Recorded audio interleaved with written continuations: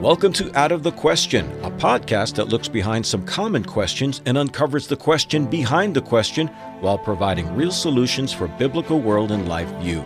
Your co-hosts are Andrea Schwartz, a teacher and mentor, and Pastor Charles Roberts. Thanks for tuning in to this episode of the Out of the Question podcast. In Philippians 4:8, the Apostle Paul gives us what's often called a finally instruction, something he really wants his listeners or readers to grasp. It reads as follows: Finally, brethren, whatsoever things are true, whatsoever things are honest, whatsoever things are just, whatsoever things are pure, whatsoever things are lovely, whatsoever things are of good report, if there be any virtue and if there be any praise, think on these things. In our day, I've often heard this passage relegated to avoiding sexual sins and looking at pornography, as though lust and pornography were the major errors of our day. But I believe Paul is referring to something much more. I think he's addressing the need to examine our premises to determine if they are in line with God's word. So, Charles and I are going to discuss the idea of faulty premises as we examine how much of our lives are based on such.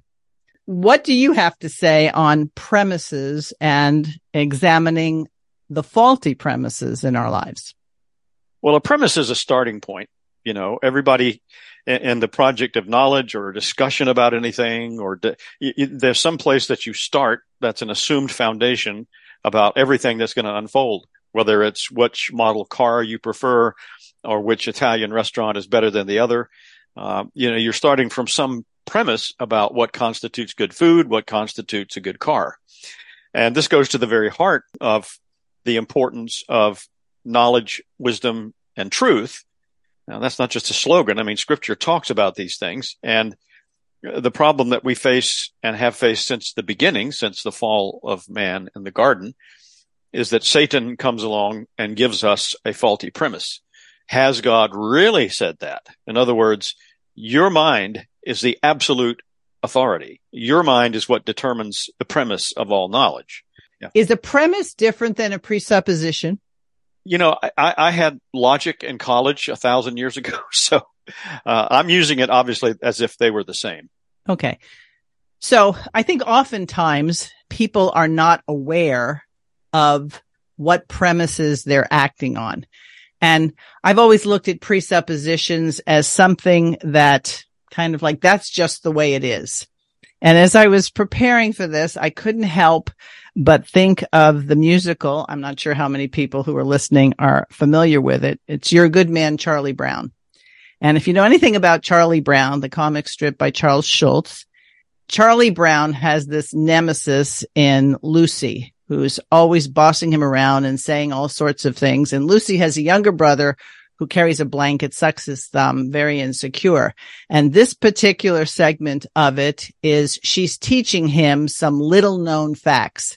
And the little known facts is that, snow and rain come up, they don't come down, and all sorts of things. And Charlie Brown hears it and he's banging his head finally against a tree because he's so frustrating. This is not true. This is not true. Why are you telling him things that are not true? And then Linus says to Lucy, why is Charlie Brown banging his head against the tree? And she says, oh, that helps the tree grow better. Right. Well, I wondered how many premises we embrace as Christians. Now, we understand the world might embrace premises that aren't true, but we embrace things and we say like, well, that's just the way it is. And we have to go along with that. Do you think, like I alluded to, that Paul is telling us in Philippians to examine our premises regularly? I absolutely think he is. I mean, this is, again, in keeping with how I'm understanding that, this is the constant exhortation of Holy Scripture, and certainly in Paul's writings. Romans, where he talks about being transformed by the renewal of your mind, the changing of your mind, which I would make the equivalent of thinking God's thoughts after him, assuming God's premises to be the absolute correct ones. And our culture constantly gives us alternatives that it wants to operate from.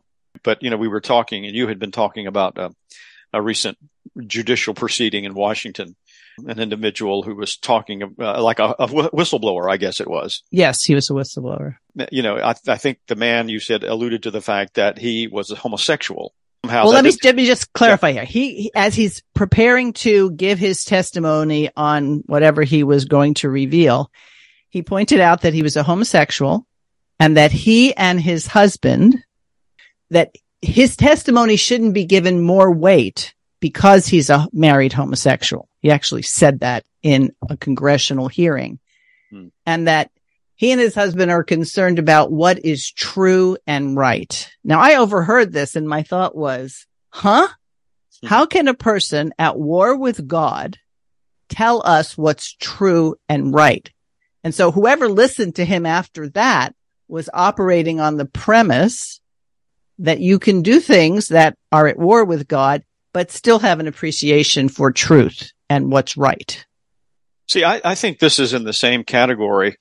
And I don't know if the word here is metaphysically speaking, as to whether or not an atheist is correct when he or she says 1 + 1 = 2.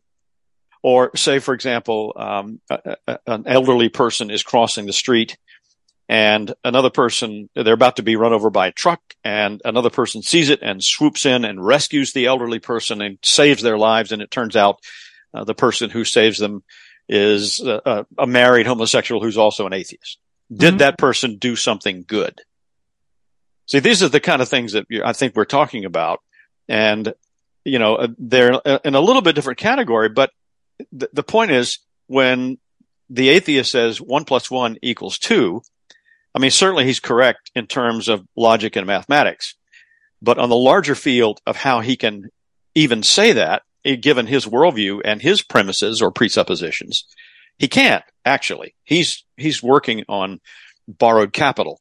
There's nothing in his worldview that would allow him to properly and accurately say 1 + 1 = 2. Because in a godless world without the absolute law word of God, 1 + 1 could just as easily equal 17. So I think the thing that we are constantly challenged by is that we are constantly challenged to sort of give up the absolute authority of the word of God whenever it appears that, okay, this guy's going to give testimony, and even though he is a walking violation of God's truth, nevertheless, we can approve of him in this particular context. And, right. The way I look at it is the only way that we would validate such things is if we have ceded the point that there is such a thing as good. When Jesus is approached and called good master, Jesus says, what do you mean by good? Who's good? There's no one good except God. If we don't live with that premise, then we see this slippery slope become an avalanche where there are all sorts of things we're accepting as just the way they are, as opposed to the way they are in light of Deuteronomy 28, when you fail to obey God, this is what will happen. Yeah, and I want to introduce another biblical passage that I think speaks to this issue, and it's from 2 Chronicles 19 about King Jehoshaphat. And in 2 Chronicles 19, it tells us how he instituted judges in the land, and he charged them. And I'm going to just quote 2 Chronicles 19, beginning at verse 6. He says to the judges, "Consider what you do, for you judge not for man, but for Jehovah, for the Lord. He is with you in giving judgment. Now then, let the fear of Jehovah be upon you. Be careful what you do, for there is no injustice with the Lord our God, partiality or taking bribes." And then he, goes on to exhort them to, "Thus you shall do in the fear of Jehovah in faithfulness and with your whole heart." I mean, this is about people who are going to be dealing with issues of law and justice in the society. And this king is exhorting them to operate from the standpoint of truth and justice. But right away, the question is that some people should ask, on what premise is the justice founded? What are his assumptions about what he's telling them to do? What would they have understood him to be saying about you operate and you judge from the standpoint of truth. I'm not sure people today would have any concept of what that means. Oh, I think people today will think that justice is supposed to help man. I'm seeking justice. Right. And the point that you made in that passage is a judge is answerable to God, not answerable to people. The law is answerable to God, not to a democratic majority. And so when you look at the justice system outlined in Scripture, it's very different than a humanistic justice system, even if a humanistic justice system sometimes gets things sort of right. Yeah, we can look at all kinds of pagan societies and cultures, modern or ancient, where there were legal standards that we would look at and say, well, that's good. They forbid theft. They forbid man stealing or wife stealing or whatever it may be. But the premise on which that is forbidden has not necessarily anything to do with the truth of God's law word. And I think the danger that is presented to us, and it is a very subtle one, is that when we see the whistleblower testify before Congress, we're just supposed to ignore the elephant in the room, so to speak, about, what his moral and sexual standards are, as if they aren't relevant at all. And by the same token, just to maybe bring in another example, there is a popular conservative TV talk show host who was recently given the boot, and a new biography has been published about him. Now, of course, he is immensely popular. I mean, millions and millions of viewers and followers and people hang on his every word. But, the man who wrote his authorized biography is like your whistleblower. He's a married to another man, quote unquote, homosexual. And he was a frequent guest on this man's talk show when he was still on the air. Mm-hmm. So again, we have an example of someone who we're sort of being enculturated into thinking he's a wonderful guy because he wrote this great biography of a man that we respect. So I think there's a little bit of satanic asymmetrical warfare going on, where we're being hoodwinked into thinking this person is okay or this whole situation is okay, when we really shouldn't even get to first base with this. Right. It reminds me of that in early America, if a person wasn't a believer, he wasn't qualified to sit on a jury or to give testimony, because perjury only means something if there's a standard of truth. And so we start not only throwing the baby out with the bathwater, we've ceased to think that we even need to take baths. In other words, it doesn't matter anymore as long as somebody's making a political statement that's in line with ours. Yeah, it's the throwing over of one absolute law standard for another. As in the case of the early history of these United States, as you indicated, the assumption was if a person was not in covenant with the true God of Scripture, they could not be trusted or relied upon to give true testimony or serve on a jury or whatever it may be. And by the same token, now we have a different theocratic structure in this country and in our culture, and it's just the opposite. Unless you're in line with the current deity and law order, you won't be listened to at all. It's just one form has replaced another. And the one that has replaced the true one, of course, is faulty, and it leads to the kind of chaos that we see all around us. But it raises the serious question about how a society, a family, a school, a church, can proceed if the foundation is something other than the true word of God. And I think, Andrea, it's important that we let people know we're not saying that even in a godly society, everyone is absolutely perfect. That's not the point. That's not to say that, if we could go back to the colonial era in America, or say in the Massachusetts Bay Colony, where everybody was a true believer. I mean, however we want to style it, and that you had a jury of men who were absolutely Bible-believing Christians. Not to say that all of them were morally pure and perfect, not by any means.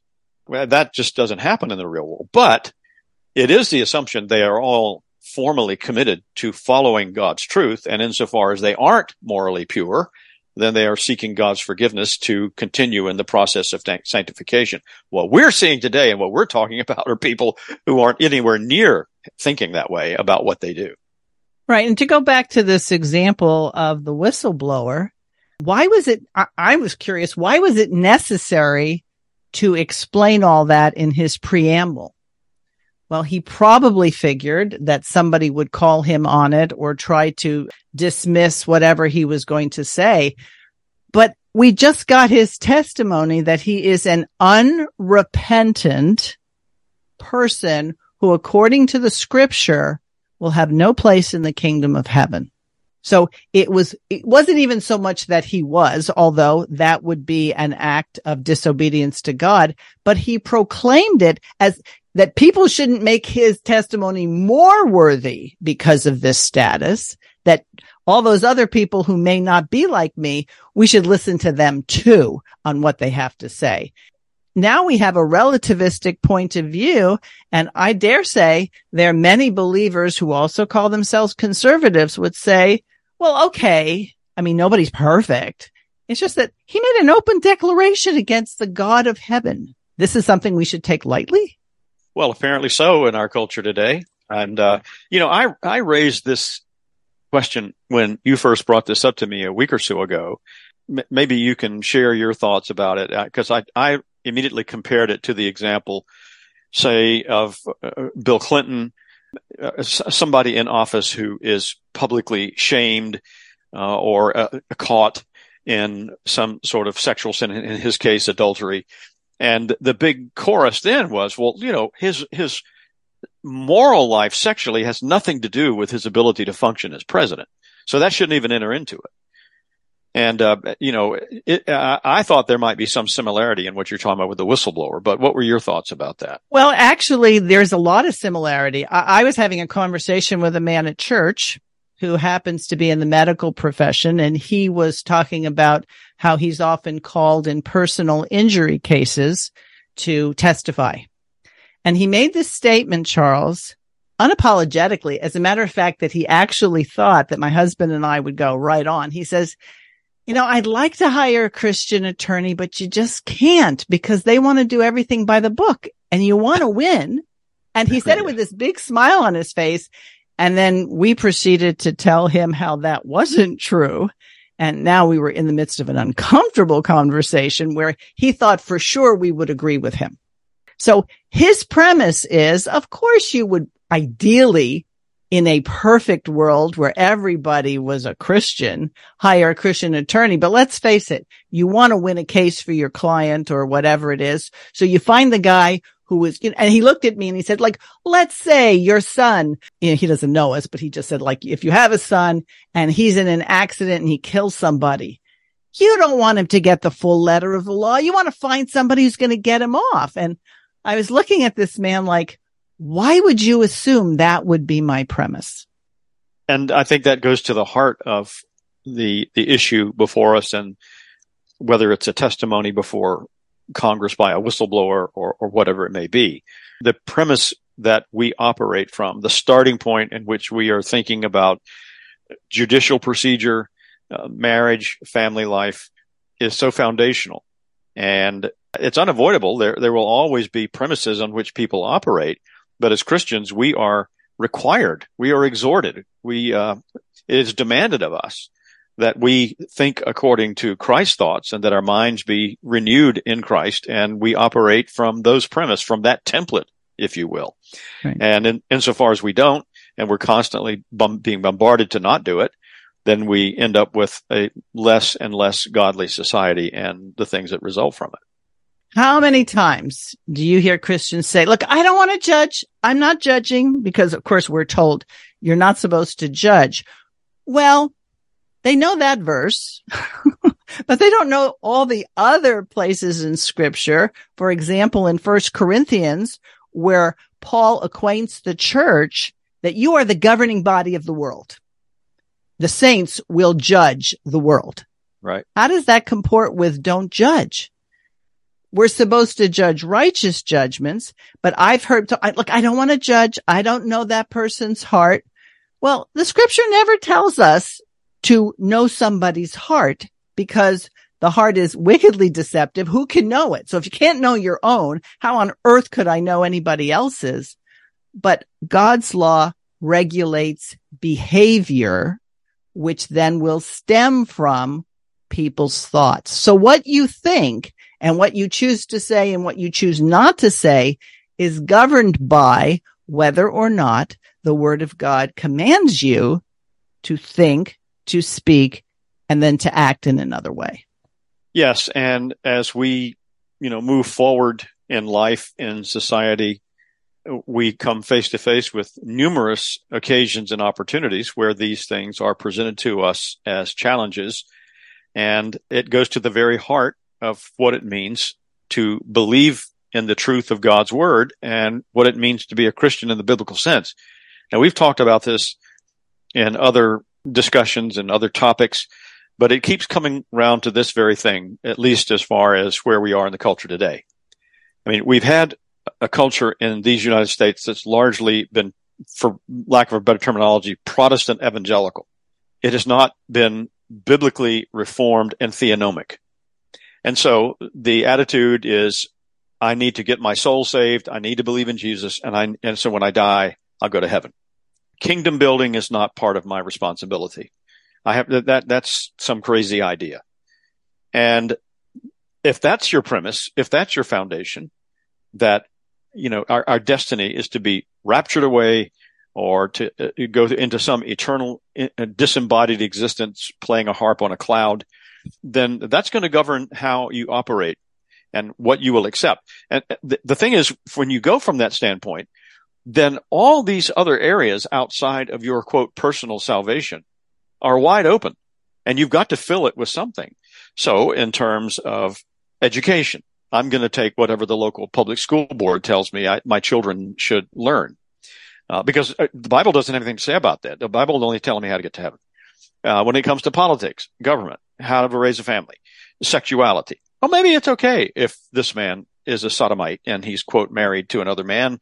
At least he's willing to tell the truth about X, Y, and Z.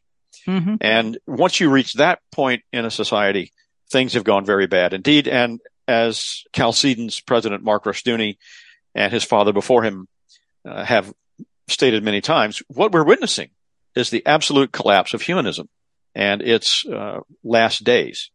And that's a tough spot to be in for us, but it's a necessary one for God's truth to keep going forward. Absolutely. And you think of the stuff that we accept as normal. My husband and I were having a conversation. I said, go back 50 years, 100 years, and ask people how many sexes are there. They would say 2. Mm-hmm. All right. And people would have understood that gender is a literary device that would say wife is a female feminine noun, husband is a masculine noun, because a wife refers to a female and a husband refers to a male. You see this in all sorts of languages. I think of, Spanish, for example. There mm-hmm. are nouns that are considered feminine, nouns that are considered masculine, a cat, a dog, whatever it is, but they're oriented to 2 genders. Well, now you have people, and I really even get on myself for LGBTQ. Why are we talking in terms of things that are being labeled by those who hate God? So instead of having a conversation and say, well, oh, that person is cisgender. Okay. The other side made up that term mm-hmm. to promulgate a point of view. And if you start talking in those terms, then you're basically accepting the premise.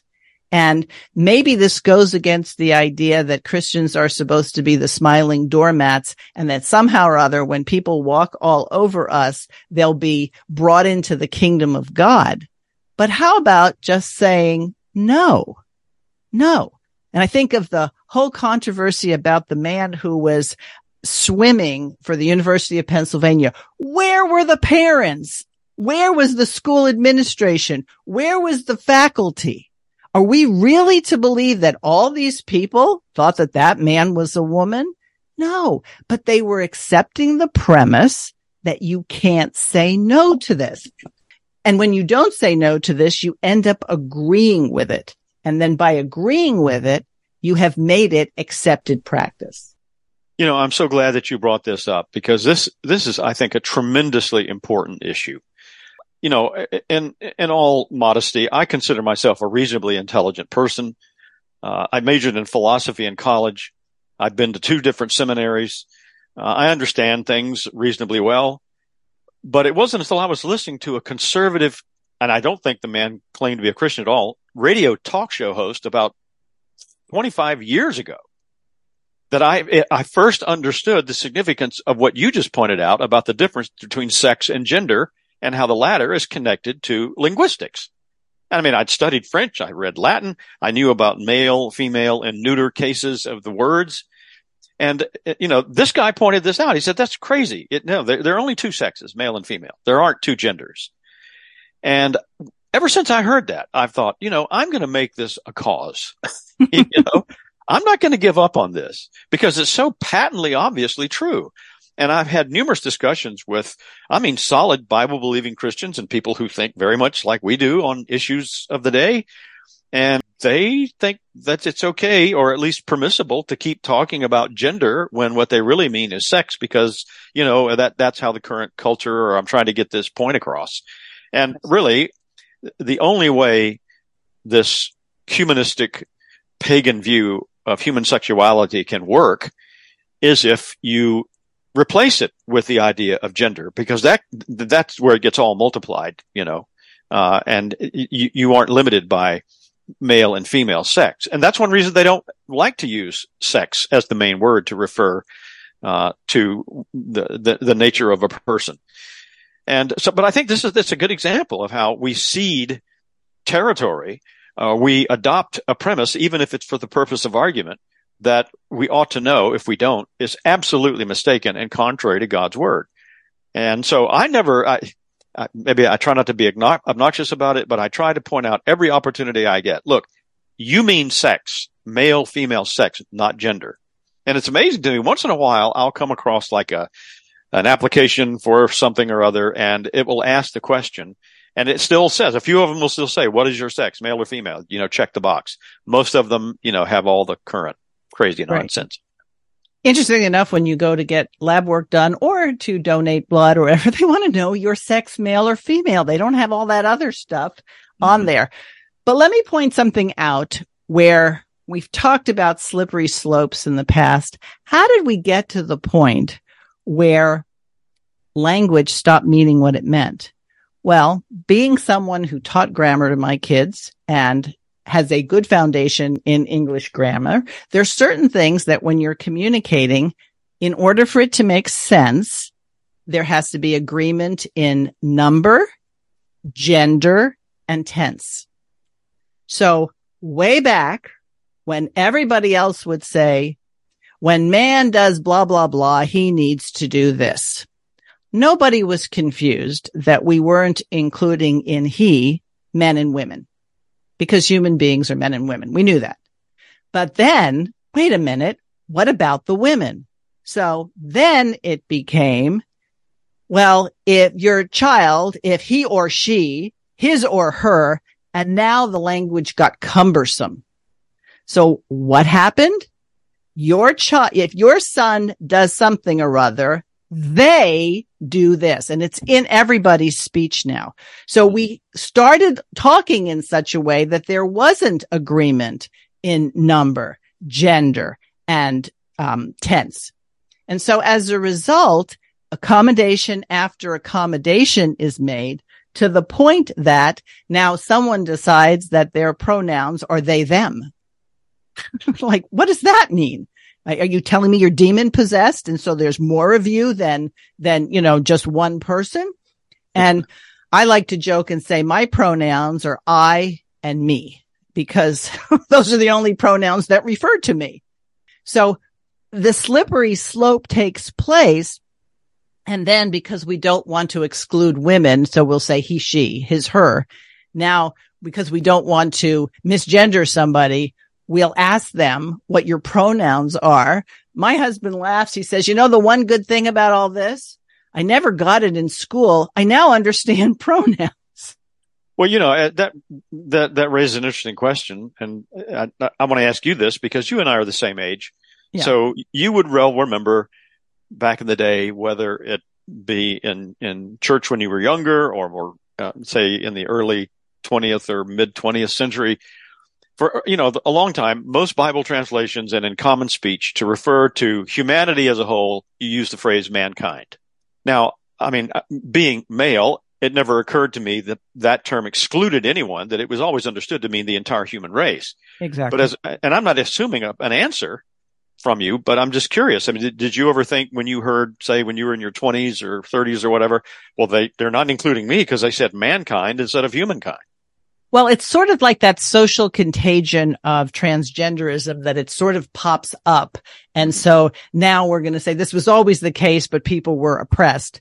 When people started pointing out that women are being excluded and women are, are so put upon and everything else, then we started talking about humankind.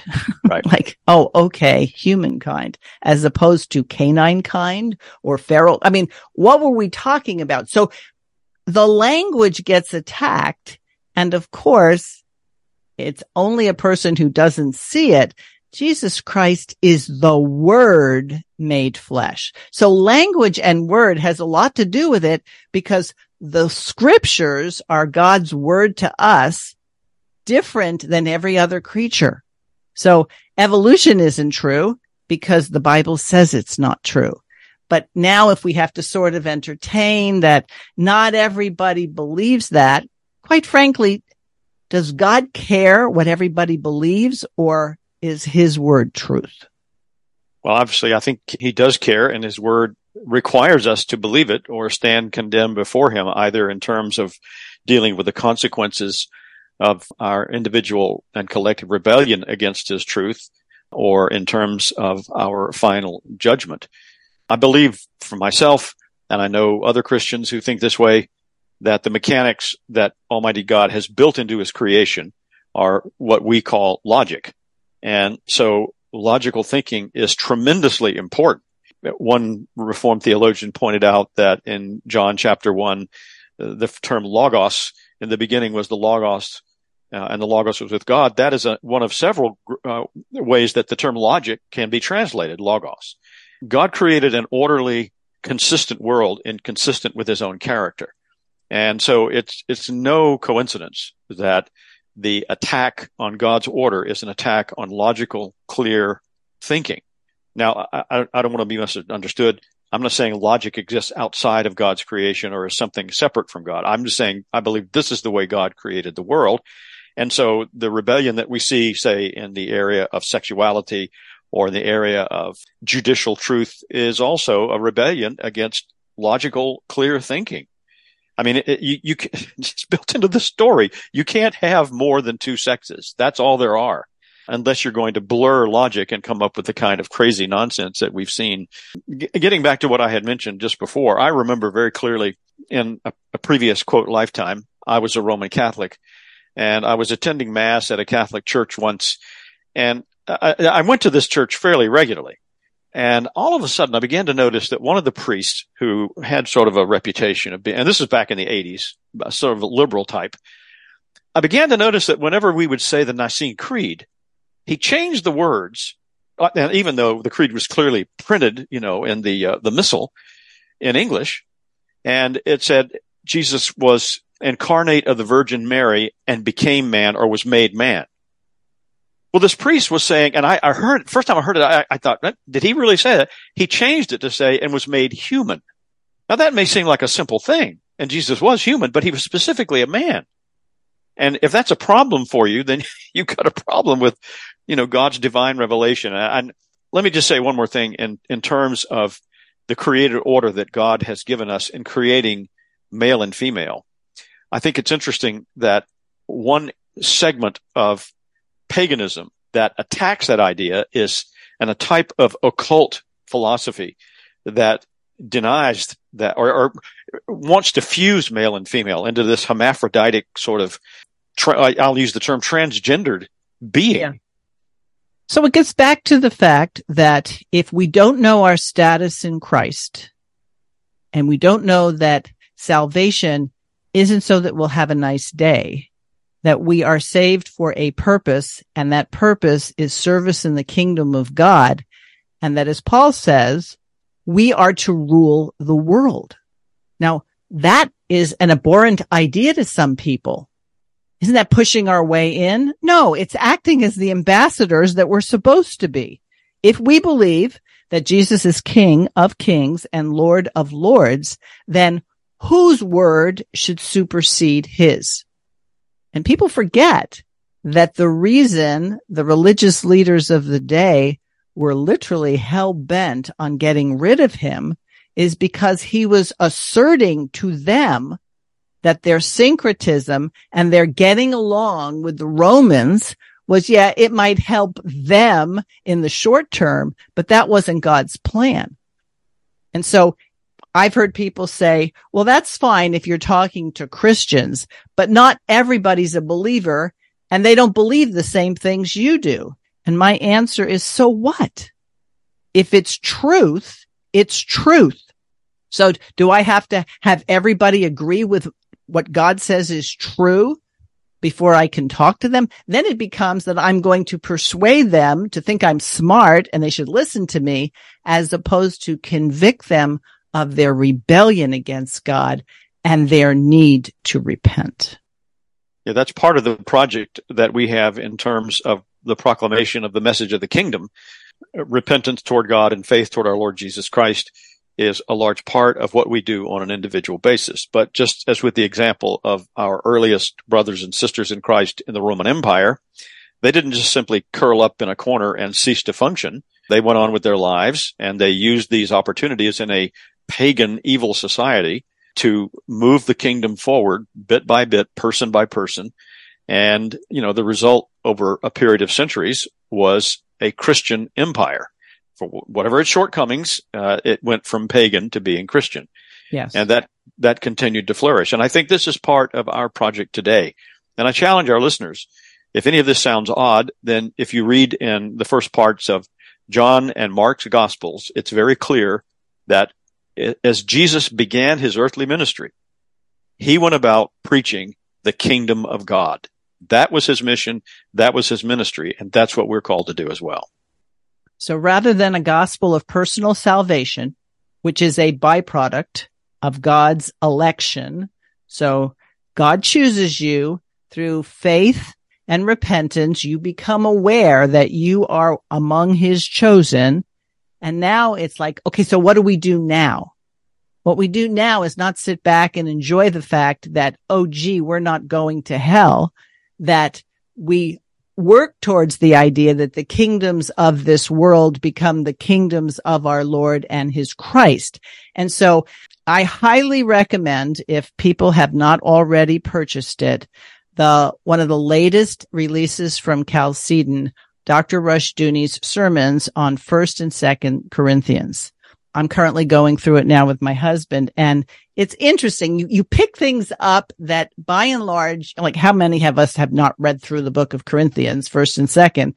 But when Dr. Rushdoony takes and puts a magnifying glass and highlights certain things, he points out that, the church could be considered a synagogue, right? Because the church was patterned very much after it. But Paul chooses the word ecclesia, which means the assembly, which is a political term and was a political term within the empire.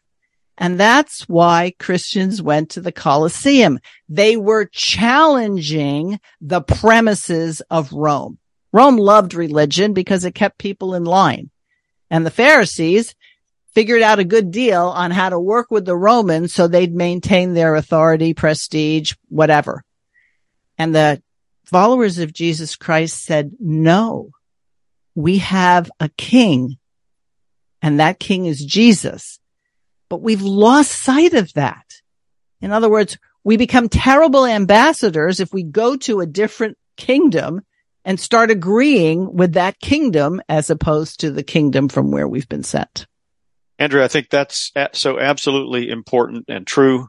We have, as Christians in this culture, too long have had it easy, so to speak.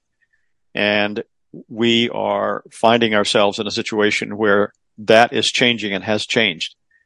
And so as things move forward, the Lord is expecting things from us that will test our fidelity to his truth and the commitment that we have to pass along to others the vision of the establishment of Christ's kingdom in this world.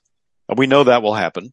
God's word assures us of it. And so we, above all people, ought to be hopeful and optimistic about the triumph of this kingdom message through history and in time.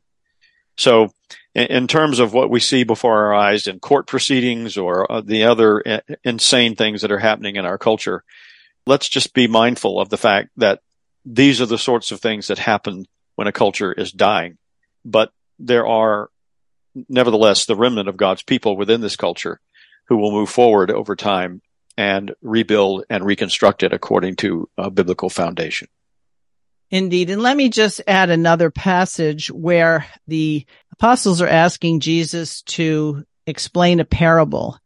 And he answers by saying, "Do you not perceive that whatsoever things come from without entereth into the man, it cannot defile him, because it entereth not into his heart, but into the belly, and goeth out in the draught, purging all meats." He says, that which comes out of a man, that defiles the man. For from within, out of the heart of men, proceed evil thoughts, adulteries, fornications, murders, thefts, covetousness, wickedness, deceit, lasciviousness, an evil eye, blasphemy, pride, foolishness. Well, if that doesn't sum up the current humanistic religious beliefs that are permeating, and we somehow or other hear this come out of people and say, well, no, I mean, they're not defiled because they agree with me on this point. We have to repent from, I think, trying to get along as opposed to endeavoring to be faithful. Yes, and the scripture exhorts us, and I'll just simply wind up my part of this, is that we are to examine ourselves to make sure to see that we are in the faith. And I think that's another way of saying, and I believe this too comes from 1 Corinthians, this idea of examining ourselves, and also 2 Corinthians. That another way of saying examine our premises. We must continually be doing this because of the warfare that we face with the pagan world outside. Let us be vigilant in that effort. Agreed. All right. Well, I hope we've given our listeners something to think about. And what's always the case, Charles, is when we start thinking about what we're going to talk about, all of a sudden, if I'm reading in this book or reading this passage of scripture or having conversations, what we're talking about suddenly comes out and go, yes, it's just like that. And so I'm grateful that we get a chance to talk it out and maybe give people a chance to examine something that they might not have previously examined. Absolutely agree. All right. Out of the Question podcast at gmail.com is how you get a hold of us. And we'll talk to you next time. Thanks for listening to Out of the Question. For more information on this and other topics, please visit chalcedon.edu.